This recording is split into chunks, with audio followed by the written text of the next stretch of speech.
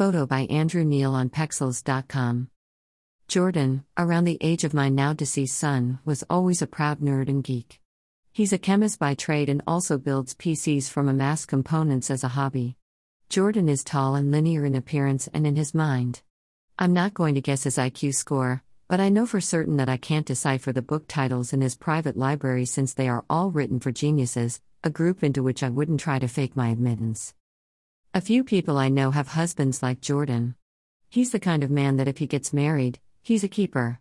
That being said, I introduced him to my daughter about 5 years ago.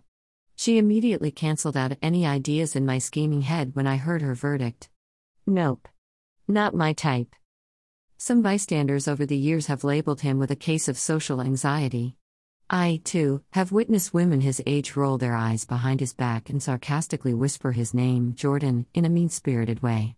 He, by no means, even remotely resembles the alpha male in hot-selling women's fiction. He is, however, who he was born to be. He is the kind of guy that will drive an elderly woman to the hospital in an emergency, the way my son had done. Unlike my son, though, he has a solid tribe around him. A few members reach as far back as grammar school. Still, I sensed a loneliness about him.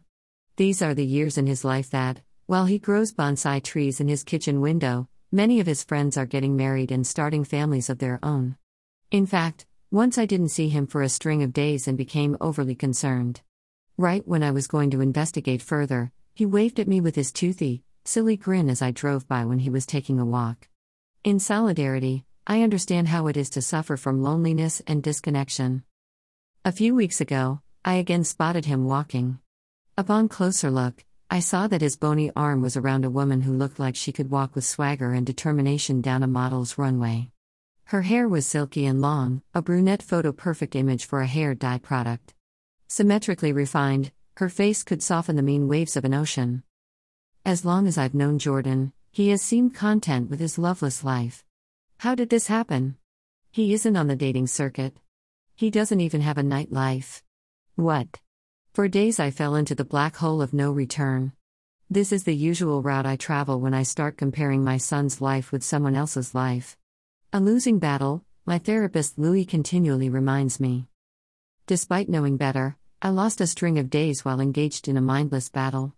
Wondering how a recluse like Jordan, against all odds, could have ended up in the relationship that he did and how, on the other hand, my recluse son never once found a suitable soulmate and, in turn, ended up the way he did.